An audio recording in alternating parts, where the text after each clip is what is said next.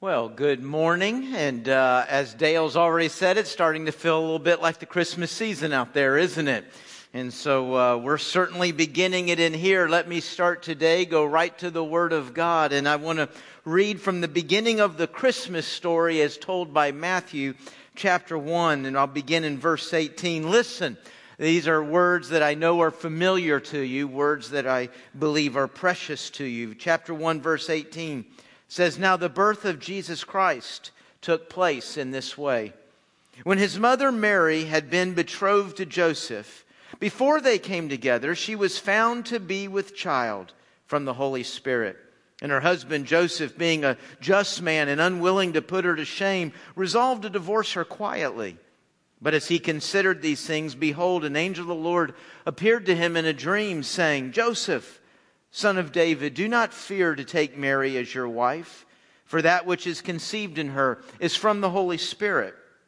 She will bear a son, and you shall call his name Jesus, for he will save his people from their sins. All this took place to fulfill what the Lord had spoken by the prophet. Behold, the virgin shall conceive and bear a son, and they shall call his name Emmanuel, which means God with us. When Joseph woke from sleep, he did as the angel of the Lord commanded him. He took his wife, but he knew her not until she had given birth to a son, and he called his name Jesus. Those are incredible words, aren't they? Incredible words, awesome words, fantastic words. I mean, think about what we just heard. That she was found to be with child by the Holy Spirit, saved from our sins. God with us. An angel appeared. Hey, just the name Jesus. Man, these are big words. They're life-changing words. They're history-changing words. I'm not sure we always hear them that way anymore. We believe that about them, but we don't always hear them that way because they've become so familiar to us. But make no mistake, these are words that change lives. And no doubt they're the words you expect to hear preached on this morning, aren't they? You come in here in December, you expect to hear Emmanuel and conceived by the Holy Spirit, but those aren't the words I'm talking about today. Now, I'm taking words from the Christmas story, but I guess I think that way, or I kind of start this way, because the words that kind of captured me for today are kind of bland in light of some of these other words and phrases and ideas in the Christmas story. It's not as big as an angel appearing or God with us. No, it's just some very simple words. But I think words that could be life-changing for you and for me. They're words spoken about the person of Joseph when it says there that he, Matthew chapter 1, verse 24, he did as the angel of the Lord commanded him. He did as the angel of the Lord commanded him. I am going to suggest today that Joseph is the quiet hero in the Christmas story. Now, according to Websters Dictionary, not the Hebrew, not the Greek, no something right here that we get and understand. Websters Dictionary defines a hero this way. This is a person of exceptional quality who wins admiration for people for an exceptional deed, particularly one of courage. Now, this is modern day. This is what you and I would work with as a definition of hero. I kind of wonder if it's modern enough. I don't know. Think about this. It seems to me that when we hear the word hero, when the word hero is being put onto somebody in the news or in some story going on in culture, it seems like it's more of a deed of courage, and we don't hear so much about the quality of the person. It's not really about their character. Now, don't misunderstand me. I'm not saying that whoever we're hearing about or whoever's in the news is not a person of character, that they're not a person of quality. I'm not saying that. I'm just saying that's never really the focus anymore, is it? It's just that deed, that act of courage that they did in a moment. And I point that out for this reason, because with Joseph, you get the whole hero package. With Joseph, you get the entire hero definition. This is a person of great character, a person of great quality, and we're going to see in him a deed of great courage. You know, we don't hear a lot about Joseph. We don't see a lot about Joseph. Again, that's why I refer to him as the quiet character. But boy, is he there. And what we see, what we hear is so profound. You know, it's easy to understand how he gets lost in the story, right? I mean, as Matthew, as Luke introduced to us Joseph, he's being introduced in the midst of miracles and angels and God with us. He's going to get lost in that, isn't he? He's not like any of those other things. So it's almost like he's not there. But again, so very much there. Now, what do we know? What do we know about Joseph? Well, we know he's engaged to Mary, right? I mean, that's how he's introduced. He's engaged to Mary. Engagement then is a lot like now. Obviously, that's when he says, "Will you?" And she says, "Yes, I will." And they become engaged. Now, the engagement, and you might have picked it up there in some of the language of the story, is a little more binding in that culture than ours. That's not to suggest it's not significant or binding today. But then when you said, "Will you?" and she said, "Yes," at that moment, you didn't begin to live together. You didn't begin to sleep together. But at that moment, you began to look at each other as husband and wife. The society looked at you as husband and wife. And if for some reason, on the rare occasion that engagement did not produce a wedding day, you know, you think about that. If that happens in our culture, we just, each run off crying and it's over, right? But in this culture, if it does not produce a wedding day, you actually went through a similar legal proceeding as a divorce. It was that kind of binding to be engaged. And I say that to understand that as this story is unfolding and these things are happening, they're not looking at each other as boyfriend and girlfriend, not even fiancé. They're looking at each other as husband and wife. Now, we also know Joseph is a carpenter, right? We know Jesus is the son of a carpenter. When we hear carpenter, we think of somebody building a house. He would not have been building a house. Houses were made of mud and stone back then. No, he would have been building furniture, more than likely is what he was building as a carpenter. Furniture, some would do or add to their business, maybe some agricultural tools that were also built by wood. So that's what he would have been building. And if you think about this, and I've been reading the Christmas story for a lot of years, and this is the first time I noticed this. Do you realize how many times when we look at Joseph, he's traveling somewhere? And usually because somebody made him.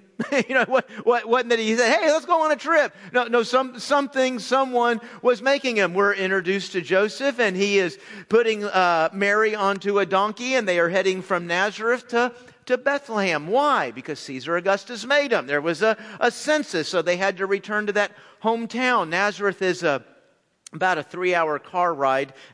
No, I'm not suggesting they were taking a car. I'm just saying today, about a 3-hour car ride north of Jerusalem, and Bethlehem's about an hour car ride south of Jerusalem. So about 4 hours by car, a whole lot longer walking next to a donkey.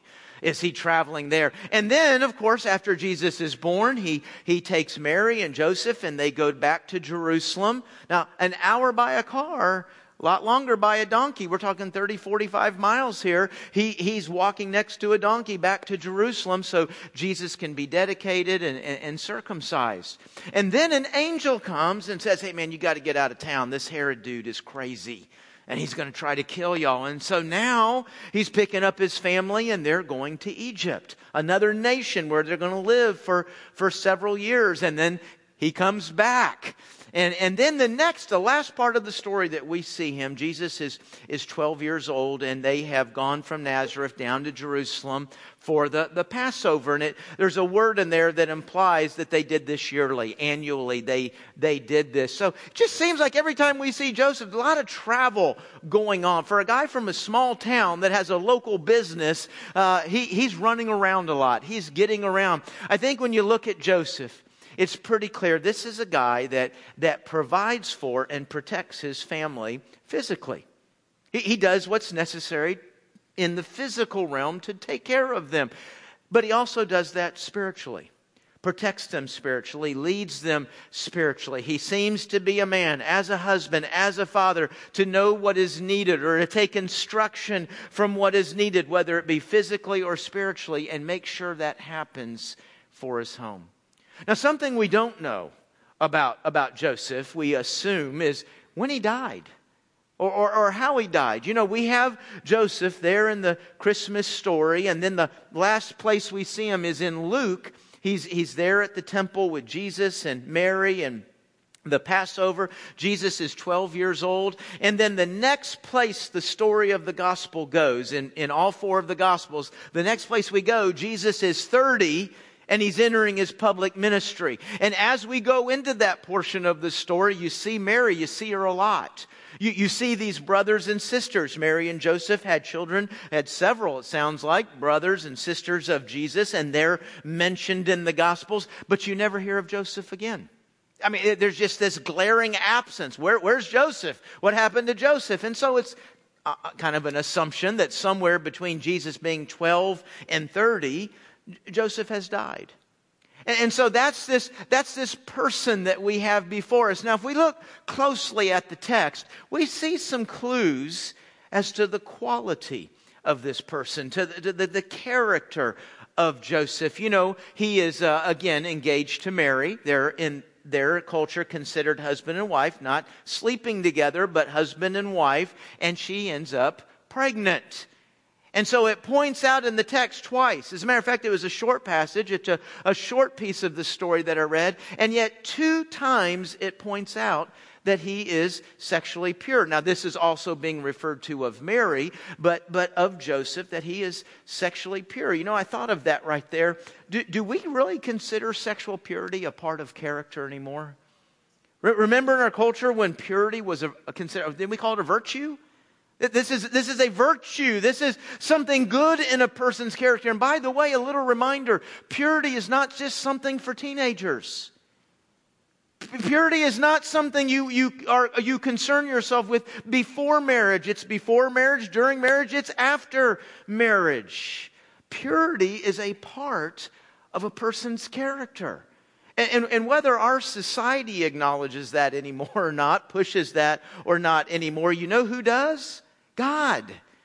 As God parades Joseph in front of us twice he refers to. It's like he wants us to get this. This person is sexually pure. You know, something else I see about the quality of Joseph is how he handles Mary, how he deals with this situation. Now, from our culture, we might not get all that is going on here. We might even read it and think, you know, he's going to put her away quietly. It almost sounds like he's doing kind of the under the table thing, doesn't it? Like, what's going on here? Well, of course he's not going to shame her. Of course he's... But stop and think about that. First of all, he comes up in a culture where Mary could have been stoned, killed for the condition that she's in right now. At the very minimum, he lets everybody know what's going on, what's happening. Hey, this isn't me. This isn't my doing. And he lets that rest fully on her, and she's scorned for the rest of her life. You know, she's going to be looked down on literally forever for the rest of her time on this earth. And yet he doesn't do that. And you think, well, you know, yeah, why should he do anything differently? But folks, think about if you were that person. Think about if this is you. Don't just, you know, we read stuff on the Bible and sometimes it's like it's just very clean and nobody really feels anything or experiences anything. I would imagine more than one person in here has had the experience of being cheated on. Because that's what we're talking about, right? I mean, with the information Joseph is working with before the angel. Okay? His wife has shown up pregnant, and that didn't happen at the water fountain. Right? I mean, y'all can do the math here. Okay, what is the normal emotion when somebody you love, somebody that's dedicated to be your mate, is now pregnant by somebody else? Anger, right? You're angry. Those are emotions of anger. They're emotions of revenge. And yet we don't see any of that in Joseph. As a matter of fact, what we immediately see is he seems to be concerned about her well-being. He seems to be concerned about, hey, this isn't a safe society for a woman. This is really not a safe society for a woman that's now in her condition. And he seems to be concerned about that. So, you know, one simple thing I see about Joseph here, he's got the character quality of self-control. He is controlling what would be very natural emotions for every person in this room. I'm not sure a whole lot of us in here would respond like Joseph did. We would let those emotions of anger, those emotions of revenge, we'd let them flow. And we'd let them do what they're going to do. But he's self-controlled. And he's got to be kind, right? I mean, to even start to process this and handle it in the way you wouldn't get there if you were kind of mean to begin with. If you were kind of neutral to begin with. No, you've got to be a kind person, a compassionate. Compassion, thinking about how somebody else is feeling, what they're going through, what they're experiencing. Clearly, he's a person of compassion. The scripture tells us he's just. Just. You know what justice is? Justice does what is right, even when punishment's involved. Well, that's another thing our culture has it's removed from the idea of love and forgiveness, any concept of consequences. You know, if you love somebody, you just don't care about anything anymore, right? I mean, everything goes, everything is right. No, folks, love absolutely cares about what is right and what is wrong. Love cares, forgiveness cares about where and how consequences are appropriately applied. And so while he cares for her, loves her, forgives her, he is going to move forward in a divorce. Hey, there's a wrong here. This is not right. We're not going to reward this. We're not going to pretend like it's okay. So I can take everything we've kind of learned about Joseph. It clues to his character, his job. And man, I look at Joseph. He's hardworking. He knows how to care for a home physically and spiritually. He's self-controlled. He's nice. He's just. He's sexually pure. This is a person of noble character. You know, I kind of asked the same question again I did about sexual purity is, do we promote noble character anymore? Do we even think about it? I'm not saying we're against it, that we're trying to keep it.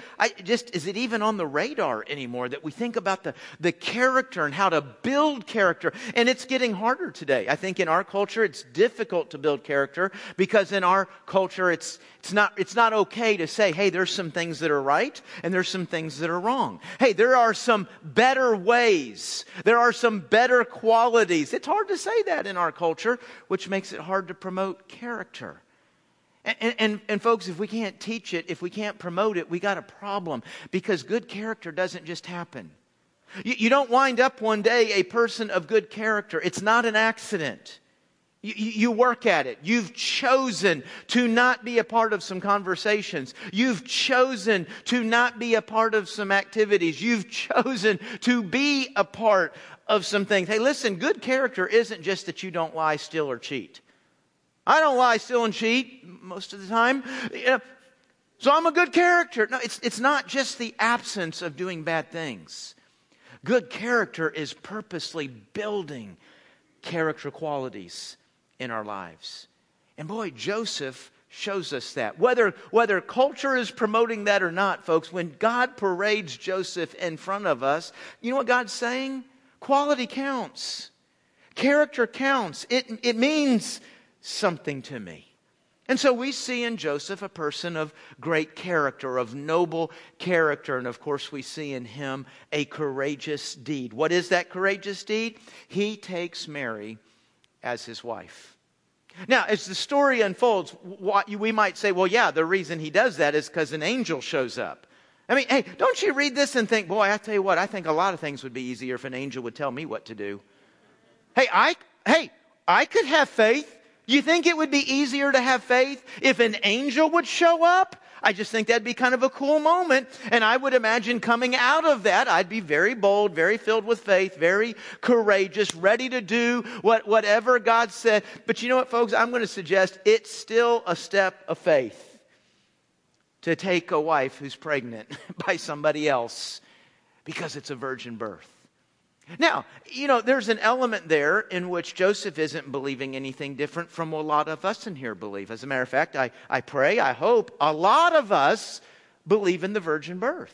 As a matter of fact, I would do well if actually maybe I spent a whole sermon on that. You understand, the virgin birth is not just a cool trick God did. This is not window dressing to say, here's the one. You know, that's not what he's doing there, folks. The virgin birth is absolutely, profoundly critical to who and what the person of Jesus is. The virgin birth is critical to who is hanging on the cross for you and what he's accomplishing on that cross for you. The cross is not the same without the virgin birth. So this is something that is important to all of us. It's something that we believe, and Joseph believes it. But here's where I'm just suggesting, I don't know. I think it's a different step for all of us to believe that there's a virgin birth than it is for the fiancé to believe it was a virgin birth, right? It just is a little bit different step. But he does it. You don't see him waffling. You don't see him wavering. You don't see him thinking, I'm going to have to pray about this. Isn't it interesting that God tells us something, we say, I'm going to have to pray about this. No, he steps forward and does it. And again, we might think, well, if I had a supernatural event, if I could have an angel tell me. Folks, I want you to understand something. Joseph's steps of faith are not based on an angel. Joseph's faith is rooted in the Word of God. Okay, as the angel reveals what is going on, clears up that Mary is in fact not immoral, not impure, not disloyal, as the angel explains all that, and as Matthew then brings in this passage, this prophecy from Isaiah, do you realize what's unfolding there? It's like the angel is saying, hey, listen, I'm not really announcing or telling you anything, I'm just reminding you of what you already know. God's Word, not an angel, God's Word told you there was going to be a virgin birth. God's Word told you there was going to be this child that is a whole lot more than a child. Actually, God with us. See, the angel takes Joseph to the Word of God that he already knew. Folks, let me tell you something.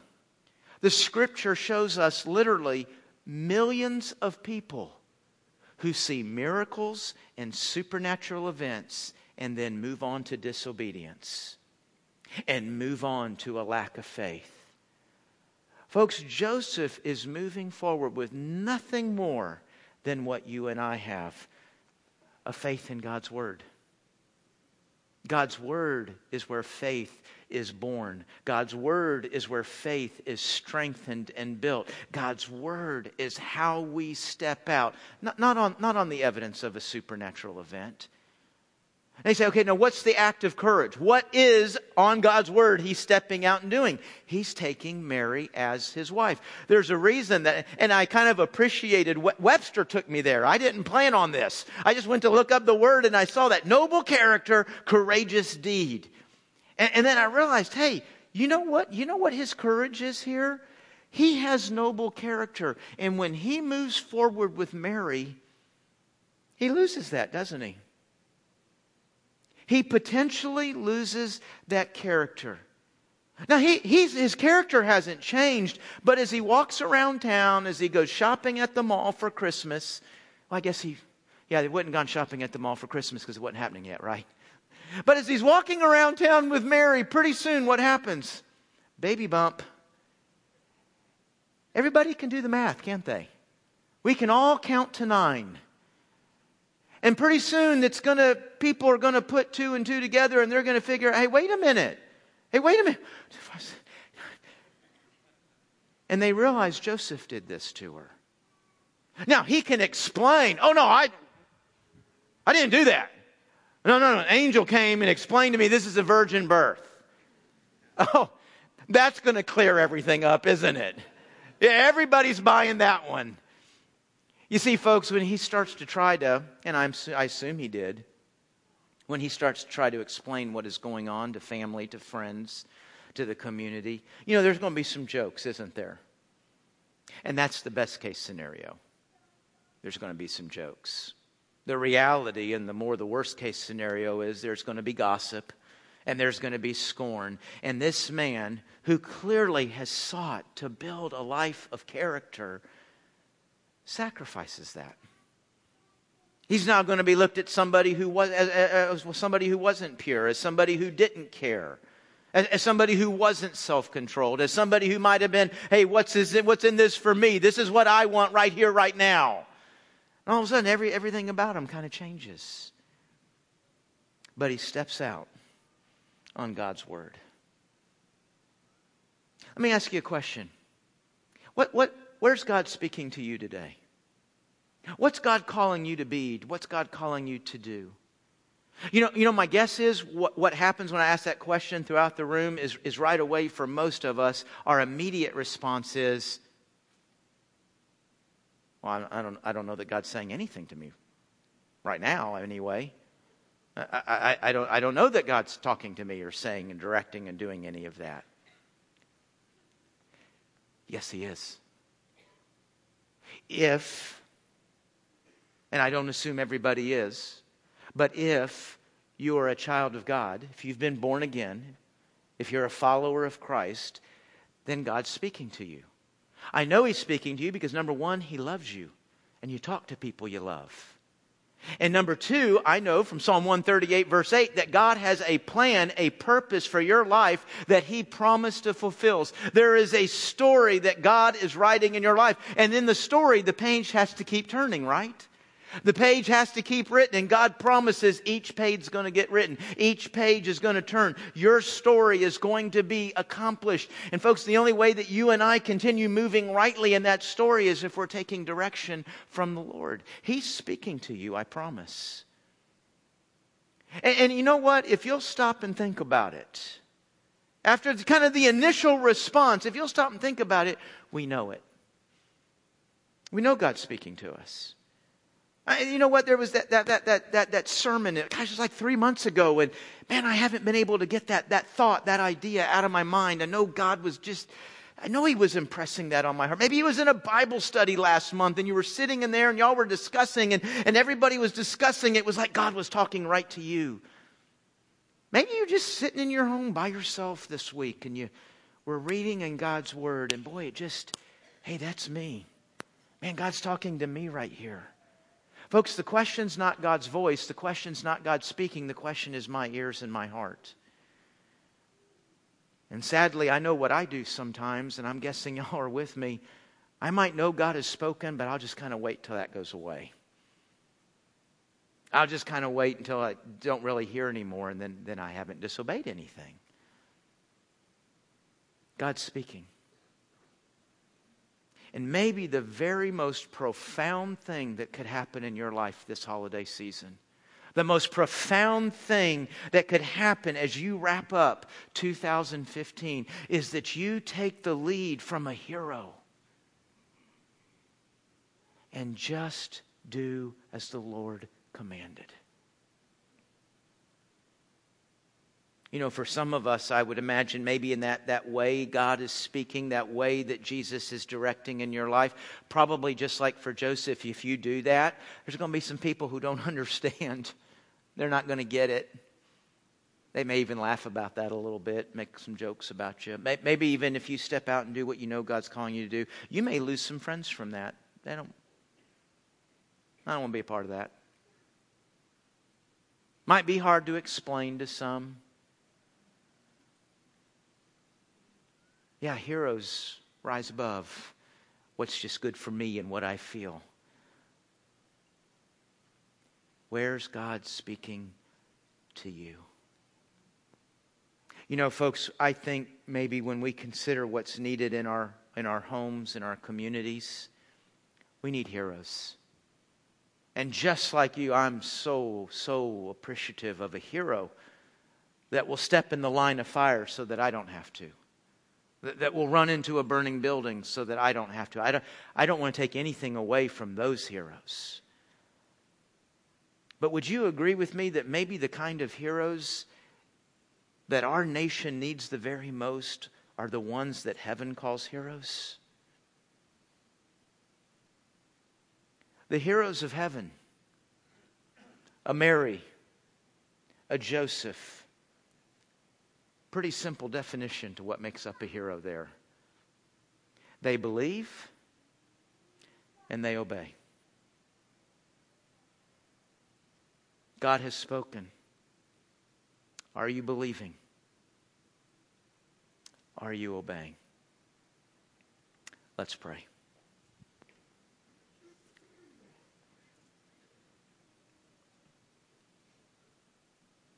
Father, I know that you've spoken to every person in this room. There's a place where to trust. There's a place where to stop, a place where to start. Maybe it's something to go to. Maybe it's something to tell. Maybe it's to give. Maybe it's to forgive. You've spoken to every person in this room.